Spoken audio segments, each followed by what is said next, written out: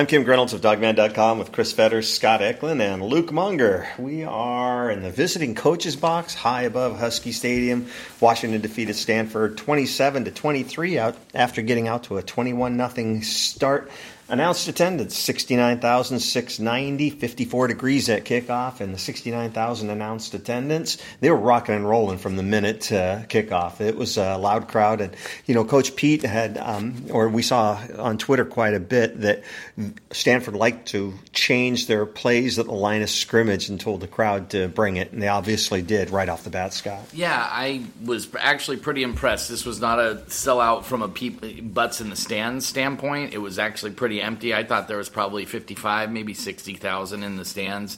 But, pretty loud. I was pretty impressed with the overall atmosphere. It seemed kind of electric. The players seemed to feed off of it a little bit. You saw the more energy from the players and things like that. So I thought overall very impressed with the fans that did show up who brought the noise. Washington off to a fast start, pulling out to a 21-0 lead, scoring, with a long scoring drive on their first possession. And if you take a look, they pretty much dominated that first quarter where they took the early lead.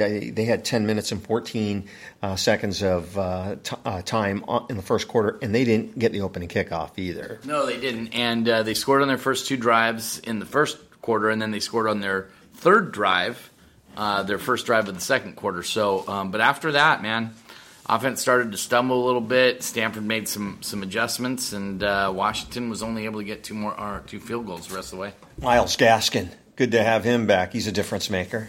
Yeah, Myles, and they clearly were not afraid that he might be rusty or prone to re-injury coming back because they handed the ball to him 28 times. So there was no kind of easing him back in. It was full go Myles Gaskin, and that was a huge difference maker. He was feeling it late in the game. You could see on that last drive, he actually fumbled the ball. Thankfully, Drew Sample was able to get the recovery on it.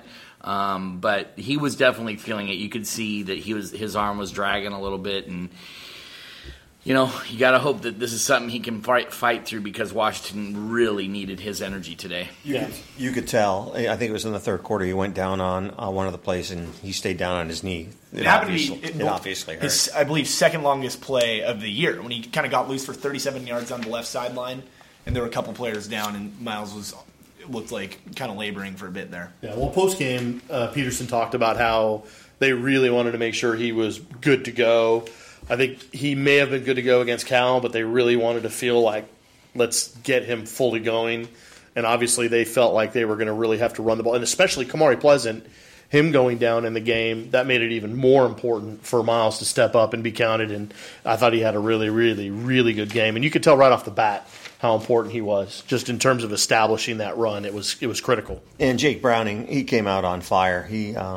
He looked, and one of the guys in the media said, he looked a little pissed off, and I thought it was evident on that first drive, and he set the tone. Yeah, I thought he was on for that first drive, and even for the other two drives, he hit some key plays and things like that, but man, he just reverts to things in the middle of the game and holds the ball too long and doesn't see blitzes coming when he should. I mean, as a fourth-year quarterback, you want him seeing blitzes pre-snap so that he gets out of a play that's going to be a problem, or maybe he gets a guy on a hot route.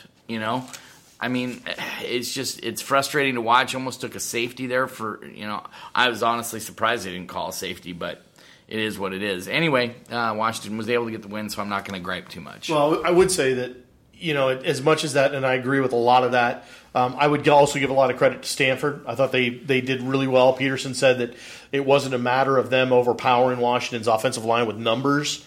They seemed to just kind of have hat on hat, and they were able to get through. And, yeah, Jake kind of started to get back into that tendency a little bit of going backwards instead of forwards. And I know there were some issues where maybe there weren't lanes where he could kind of easily slide out of.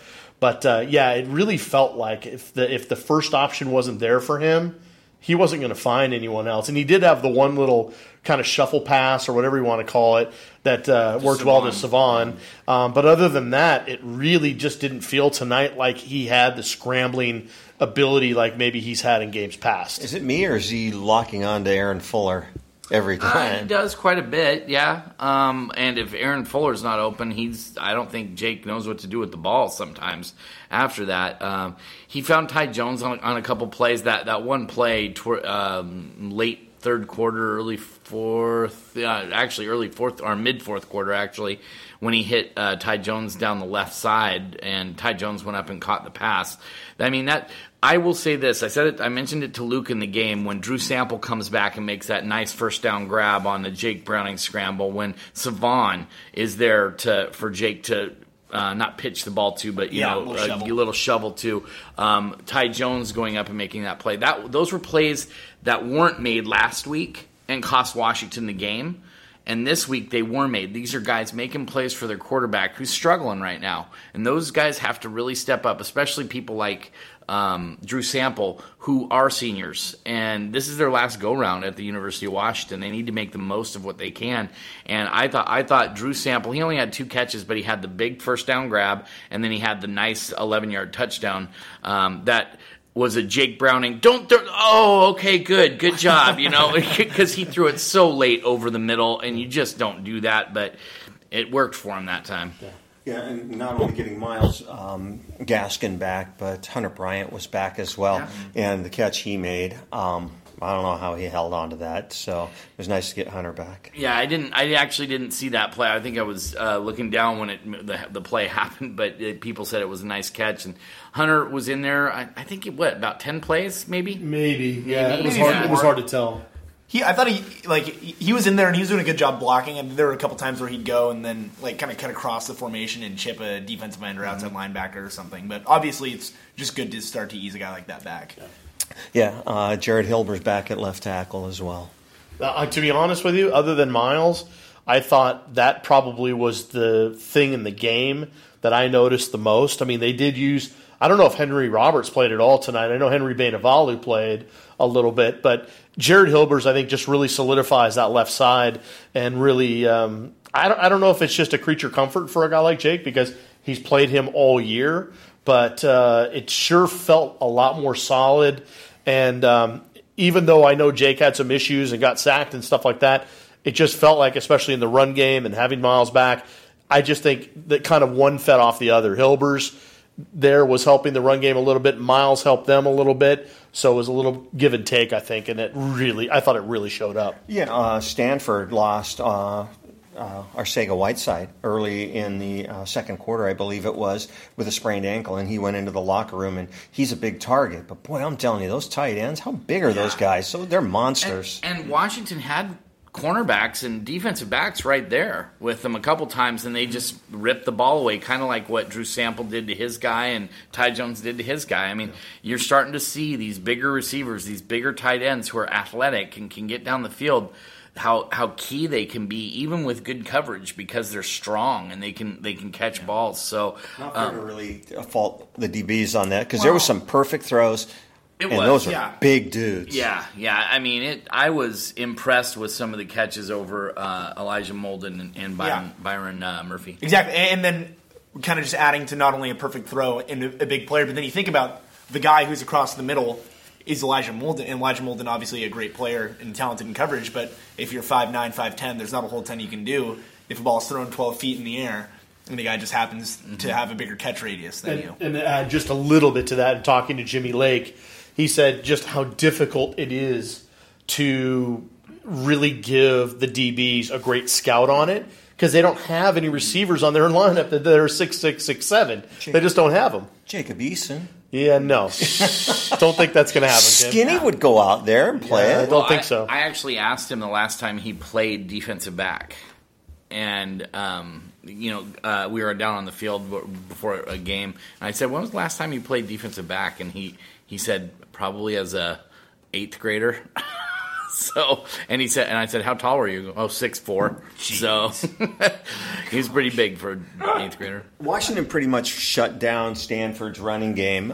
They didn't let Bryce Love loose, but boy, some of the runs that Bryce Love did have, 100% healthy Bryce Love would have been gone. Well, and I think we're kind of watching the way that Bryce Love runs. It's kind of indicative of a senior running back like Myles Gaskin, who, as the game wears on, he starts to kind of find his rhythm, and you see a guy who had maybe like 15 carries for 40 yards going into the fourth quarter, bust out a couple big ones, and it can start to get dangerous.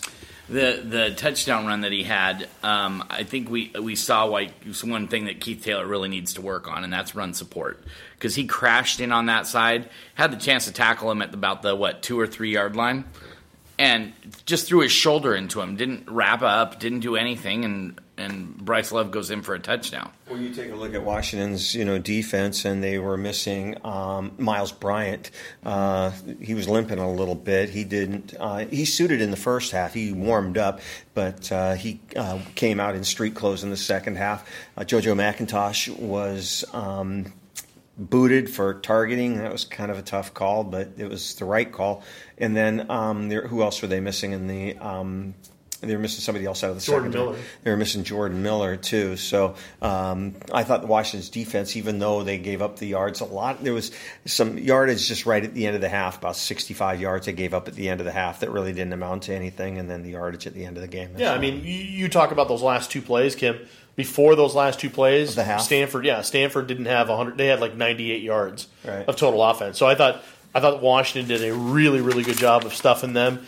I thought what really kind of changed the pace a little bit was that Stanford didn't show any of their kind of behind center look until the second half. And then it looked like they went a lot more power. Now, I talked to Jimmy Lake about it. Jimmy says that they still went a lot in open and in shotgun in the second half. I didn't see that as much.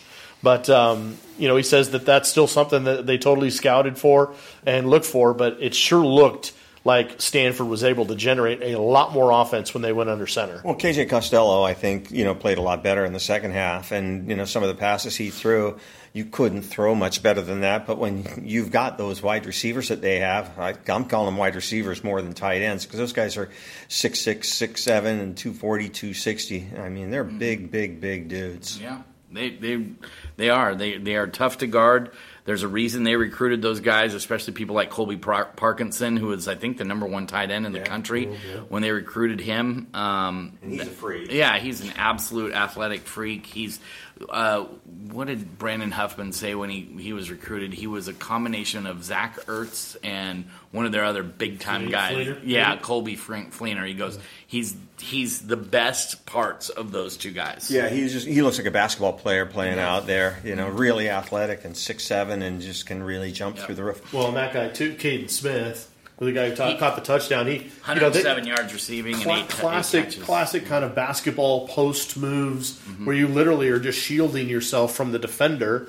They put the ball right in there, and I think we were talking about during the game, Tevis Bartlett and Ben Burr-Kirven, if they were like 2 or 3 steps one way or the other, probably get maybe 3 or 4 picks because it was so close. But give credit to KJ Costello. He got rid of the ball fast, and he did it with authority, and he did it deliberately. Fastballs. By the way, that guy has a cannon. That one of his incompletes over the middle.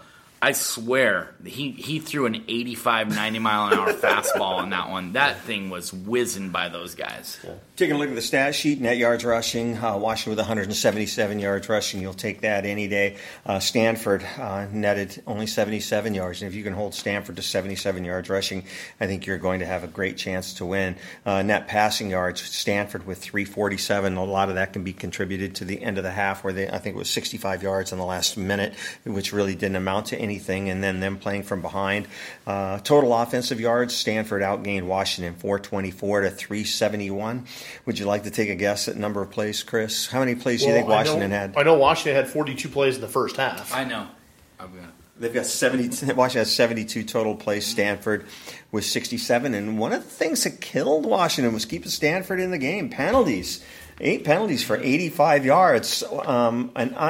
One to be unnamed UW high-level staff member that's blonde was a little upset at some of the penalties on the sidelines. You know what? I won't even bitch about the Washington penalties. Are you going to? I think you're going to talk about. I'm about to talk about the holding call, the non-holding call on Greg Gaines, where wasn't that like a 3rd and 10? Yeah, don't they end up scoring? They on scored that? A touchdown on that one. It was 3rd and 10. Changes the whole. Yeah, and not only it wasn't like a he barred him off or got outside of the shoulder pads. Greg Gaines beat him, and then the guy arm extended, grabbed his arm from behind. It's like it was the most clear cut thing I've ever How seen. could And you it wasn't miss it wasn't like it was in the trash either. It was No. like Yeah, 5 it's yards insane. clear of It was everybody. right in front of both of the.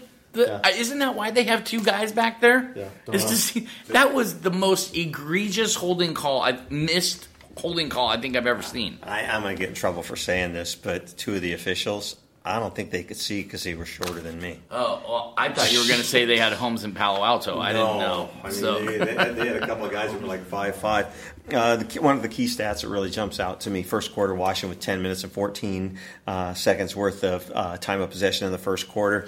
Third down bugaboos again, 4 of 14 for Washington, and Stanford 8 of 16. Third down conversion seems to be a problem on the real defense quick, as well as the plan. I didn't notice any egregious missed opportunity, like maybe on Jake's part, but I didn't notice any egregious like drops or anything on third No, downs. as far as this receivers time. and stuff. No, I thought the receivers actually had a pretty clean game Yeah, I for the did most too. part. I think the other key stat of the game, Arcega-Whiteside, 1 catch for 11 yards. Yeah. Didn't Yeah, play he the went rest of the down game. Yeah. Bryce Love, 18 carries. He's kind of banged up, so 18 carries for 71 yards. Got to give him credit because he's been banged up. KJ Costello, 29 of 43. So Stanford threw the ball 43 times for 347 yards, 2 touchdowns. Miles Gaskin, 28 carries. That's a lot. 28 carries for 148. Savon Ahmed had 5 for 23. Kamari Pleasant evidently got dinged up in the first half because he was unavailable in the second half. He had 3 carries for 12 yards. Jake Browning, 16 of 27 for 194 and a touchdown. Just one more time, 16 of 27 and 194 yards. Aaron Fuller, again, leading receiver with 5 receptions for 62 yards. And There was one key KJ Costello stat you failed to mention. the interception. Yeah. 3 picks. Yeah, 3 picks. That's telling. Now, granted, one of them was on the final play of the game, Yeah. but Again, Ben Burke-Irvin with a subpar game with only 12 tackles this week. Elijah Molden and Byron Murphy each with 7 tackles, but with as many times as they threw the ball, that's not unusual. And one of the guys that really stood out to me on defense, I thought Brandon Wellington really stepped up and had a nice game. No, go ahead. I was going to say, on Brandon Wellington, he's credited with 0 tackles for loss on the stat sheet. I think he's kind of getting robbed because there were 2 tackles in the fourth quarter where, if it wasn't in the backfield, met Bryce Love or whichever the tailback was at the line of scrimmage and dropped him. Brandon Wellington definitely stepped up big. and it definitely looked like there were some situational things where they subbed in Bartlett for Wellington, right? I mean, I don't know what those particular packages are going Passing to be. coverages typically. Yeah, and I was obviously I'm going to have to go back and look. I'm like Peterson now. I'm going to have to go back and look at the tape. But there were definitely some. I saw some very deliberate things where they were subbing Wellington in for certain situations, and it looked like they were really relying on him in certain ways. And I thought he played really, really well. Probably the game of the year for him so far. Yeah, well- probably if anything, just because it looks like he's now fully healthy. Yeah, the most plays I've seen him in there. He was in there for at least half of Stanford's offensive plays. I would say Joe Tryon is another guy I saw a ton of today, other than the DBs, who obviously had to get shuffled around. But Joe Tryon, they're starting to really get him going, too. By the way, and maybe, Kim, if you're going to get to this, we can't talk about it. The clock management by David Shaw at the end of the game, he cost them 45 seconds. I have a question because I'm a little confused because Stanford was sending in substitutions, right? Which allows Washington to send in substitutions, and they were in no hurry. And while they're sending in the substitution, the clock was running. Well, you know, as Chris Peterson talked about that, and Jimmy Lake talked about that as well. And we were asking, how much time are you guys allowed to run that sub? And Jimmy Lake was like, that's a great question. We don't know, but we're going to take as much as we can, whatever that number is. And the funny thing was, Greg Gaines, he was just jogging off. And I was like, that cost Stanford at least 4 seconds. Him jogging off instead of running off. You mentioned Greg Gaines, and sometimes stat sheets don't tell the whole story of the game because you know how many tackles Greg Gaines had today? 1 tackle, 1 interception, and I was joking with him that the wind blew it to him. He dove for it, but Greg Gaines had a big impact on this game with only 1 tackle. He did, and I'll tell you what, on that play, was it Ben Burke-Irvin that hit it? Yeah. He was credited with the tip. So Ben Burke-Irvin tips it. If he doesn't tip that, it's a touchdown. Because they had 5 blockers and 1 running back, and Washington had no one in the middle of the field. They were just going to run in for a touchdown. It was a convoy. It was going to be a touchdown, and it turned into that. Honestly, if the guy doesn't miss the extra point, that could have been the play of the game. Yeah, I think the Gaines non-hold was the non-play of the game. Yeah, totally. But yeah, just kind of on the Gaines interception. Coach Peterson was talking about he said finally they won the turnover battle, and 3-0. I think it's kind of maybe funny or like symbolic to point out that the turnover battle is something that can be emphasized as much as you want, but sometimes it can come down to a tipped ball on a screen pass and a diving interception by your nose tackle. Turnovers aren't easily manufactured, and that's sometimes what needs to happen. I was going to say, and to flip that, I know everyone is really frustrated with Browning, and I think we're all frustrated with what, when you see it right on face value when it's happening, you're like, why doesn't he get rid of the ball? Why doesn't he get rid of the ball? Well, the flip side of that is he's not throwing picks. So that helps them win the turnover battle. And I thought a key stat going into this game, and I put it in my prediction, was that when Stanford when they forced at least one turnover, they were 5-0. But when they weren't able to force a turnover, they were 0-3. So there you go. Now they're 0-4. And I think the play of the game was the missed point after touchdown by Stanford that would have put them only down by 3. But boy, that missing that extra point, making that deficit 4 points, made a huge difference towards the end of the game. Absolutely, yeah. That was the key play of the game for me. Yeah, and I'm down on the field, and the wind was tough down there, and I'm convinced that the wind had an impact on that because it was definitely blowing hard the way the ball missed, and you could take a look at the streamers on top of the goalpost to get an idea which way the wind were going. And they weren't laying down flat. They were 45 degrees pointing that way. So that was just huge. And, a field goal versus having to get a touchdown at the end of the game, huge difference. Well, I was going to say, too, and if we're going to talk about David Shaw gaffes or question what he was doing in terms of game management and that kind of thing, time management, they win the toss, and they took the ball, which meant not only did Washington get the ball to start the second half, but they got to dictate which way they wanted, which quarter they wanted the wind or going against the wind. So I thought they played it right, and they got the wind in the second and fourth quarters, which meant they had to go right into the wind, going into the lake on that key extra point. And that game management thing, I'm not saying that's the difference in the game, but it just feels like when you win the toss, you have everything going for you in game management to try to use the elements for you. And it looked like David Shaw, did he just maybe ignore it? No, I don't know. I mean, from what I understand, talking to the people down there, that's not an unusual thing for him to do. If they win the toss, to take the ball, he does that a lot. Yeah, but it's so weird because it's like, okay, so you're giving Washington the ball second half, and you're not allowing yourself to dictate terms when it comes to when you can go with or against the wind. Because I'm telling you, the wind was huge today. I mean, the wind was an absolute factor. Well, the funny thing was it was gusting, and it was swirling, and it wasn't consistent. It wasn't persistent. It was just kind of all over the place. So the one ball Jake Browning threw, I mean, it looked like it was 10 yards too short, and, the wind obviously got it and carried it away. So the wind had an impact on the game. I asked Chris Peterson, said, you guys are used to this, and he took exception to that. No, we're not, because they haven't really had very much bad weather. Well, if they want to go out and practice again right now, it's pissing rain. Yeah, it's absolutely absurd right now. But, I mean, just talking about how pivotal that wind was sort of not only on that Stanford maybe PAT, but then their last drive having to throw the ball into the wind into the end zone. Talk about also Peyton Henry having to drain a 38-yarder from the left hash, which is an awkward look for a left-footed kicker. He gets the wind at his back. How comfortable did you feel with him out there? I didn't feel comfortable. Well, I mean, I was kind of joking. 38 yards is a number that Washington fans are familiar with. Give him credit. I mean, but give him all the credit in the world. Do you want to know how much that was good by? A lot. Hey, man. Redshirt freshman Not kicker very much. stepping up to the... Well, let me just tell you Well, this. let's put it this way. Any more would have been wasted. Yeah, let me just put it this way. In warm-ups, he was pushing everything to the left.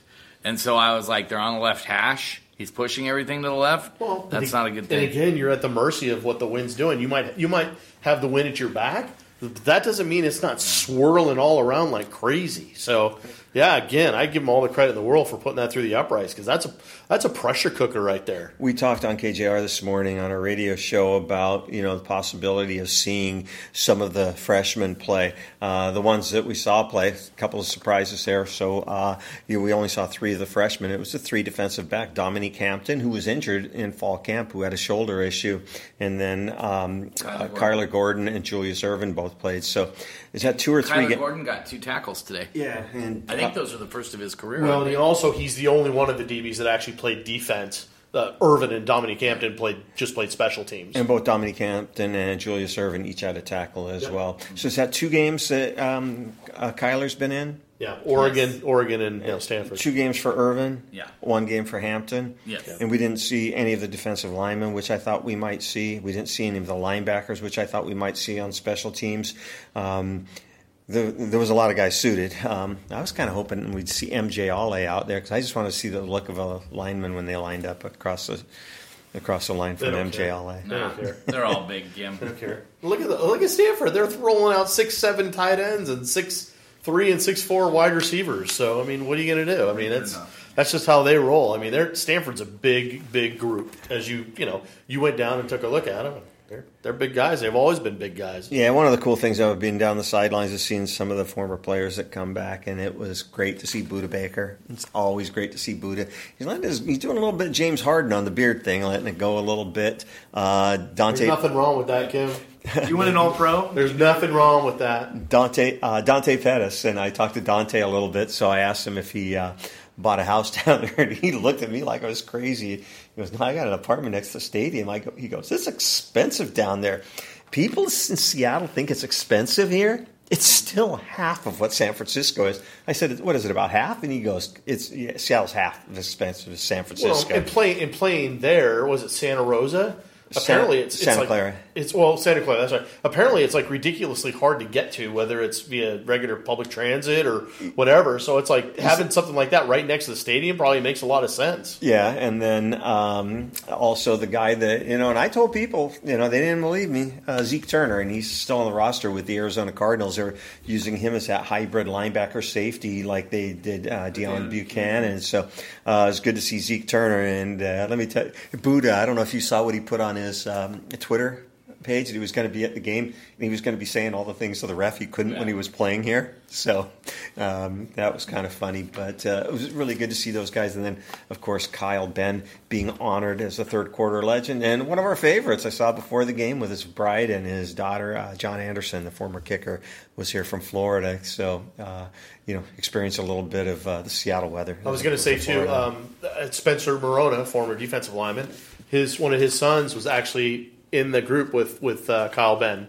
at the end. So he got down he went down on the field and they were like, that's a pretty cool thing because obviously I know Kyle and Spencer are pretty close. Yeah, it's great to see all those guys. So, anyways, nice win by Washington. It's going to be a busy week again for us this week, even though it's a bye week because we have media with Chris Peterson on Monday. We'll probably have basketball media on Monday. We will have a basketball game. Western Kentucky, who's a pretty good team, coming in on Tuesday. That's a 7:30 tip-off, I believe. Yep. We're not going to have any other media football, but playoffs coming up as well with high school football, and there always seems to be a lot going on. So we'll be on Sports Radio 950 KJR on Wednesday night from 7 to 8, and we'll have news on the Saturday show for you shortly as well. Luke Munger, final thoughts. I thought it was a big way for Washington to kind of step back up, get back to the winning ways. Obviously, they're still in control of their destiny as far as the Pac-12 title goes. So this was a good step forward, and not much more to say. Just looking forward to the bye week, I'm sure. You saw some of the players that weren't able to play today. It'll be beneficial for a little bit of rest and to have those dings and kind of heal up, Scott Eklund? Well, kind of to echo what Luke says, first step in a 4-step process to get to the Rose Bowl. Washington needed this win. They have a bye week. They have Oregon State, which will be senior night. That'll be fun. And then Washington State, who is now, 8-1 on the season? They beat Cal tonight, last minute. And So that Apple Cup should be a barn burner. And Do you know who Washington State has left? I think they have. They go to Colorado the week before the Apple Cup. I think they. Do they go to Arizona? Do they have Utah? Maybe it's Utah. Maybe Utah or Arizona. I can't remember. No, they played Utah already. Oh, they did. Okay, so they beat Utah. We'll have the intern look it up while we're doing it. That's right. They beat them right after we beat them. Yeah. Or Washington beat them. Yeah. Yeah. So anyway, good win, good first step, but still a long way to go. Chris Fetters? Yeah, just the way this game kind of worked out, the dynamics of it, it kind of felt a little bit like UCLA. They jump out to a big lead, but can't really put their boot on the throat of Stanford. And hey, Stanford's a well-coached team. They're a tough team. They definitely have some mismatches that they exploited. So trust me, it's a great win. Like Scott said, it's a part of a 4-step process. It feels like survive and advance at this point in terms of getting to the title game, Pac-12, and then getting to the Rose Bowl if they can win something like that. It's a long way to go, but I'm telling you, Chris Peterson, the look on his face when you talk about going through 10 straight weeks, he was, let's put it this way, unthrilled with having to go 10 straight weeks. This team is banged up, and having that week off is going to be huge for them. And then to come back and play a team like Oregon State, who's going to test them on the ground for sure. They've got a really good ground game, but Washington could maybe get after them a little bit with the pass rush and what have you. It's going to be a good test, but it should give them an opportunity to get back in the swing of things for that Washington State game, that Apple Cup, which is going to be an absolute barn burner. It'll be interesting to see if Washington gets back and is ranked. Depending on there were some upsets again, as there always are this time of year. So we'll see what happens. But I think overall, Washington fans beating Stanford, anytime you beat Stanford, home, away, whatever, always going to be a good win. Yeah, good win against Stanford, and then you take a look at what's happened around the Pac-12 today, too. Arizona State just smacked Utah all over the place, and then Cal gave Washington State all that they could handle. And, Washington with a bye week, and then Oregon State, who they should be able to handle it well for Senior Day, sending out the seniors the right way. Nice win. Really good to see how important Myles Gaskin is to this team, So, another week off from Myles is going to do nothing but help. Caleb McGarry looks like he could use some time off, and Greg Gaines, the old guy, definitely could use some time off as well. So I think that's going to give a lot of time to heal. Really excited about the basketball game on Tuesday with Western Kentucky. I really like this basketball team. So, even though there's a bye week for football, it's not like we're going to get a lot of time off. So if you're looking for those daily updates in your inbox, shoot us a note, huskystadium@gmail.com, subject line newsletter. Again, huskystadium@gmail.com, subject line newsletter. We'll get you daily updates as well as alerts on any breaking news. Back on Sports Radio 950 KJR on Wednesday from 7 to 8. And for all of us at Dogman.com, I'm Kim Reynolds along with Chris Fetters, Scott Eklund, and Luke Monger. Go Dogs.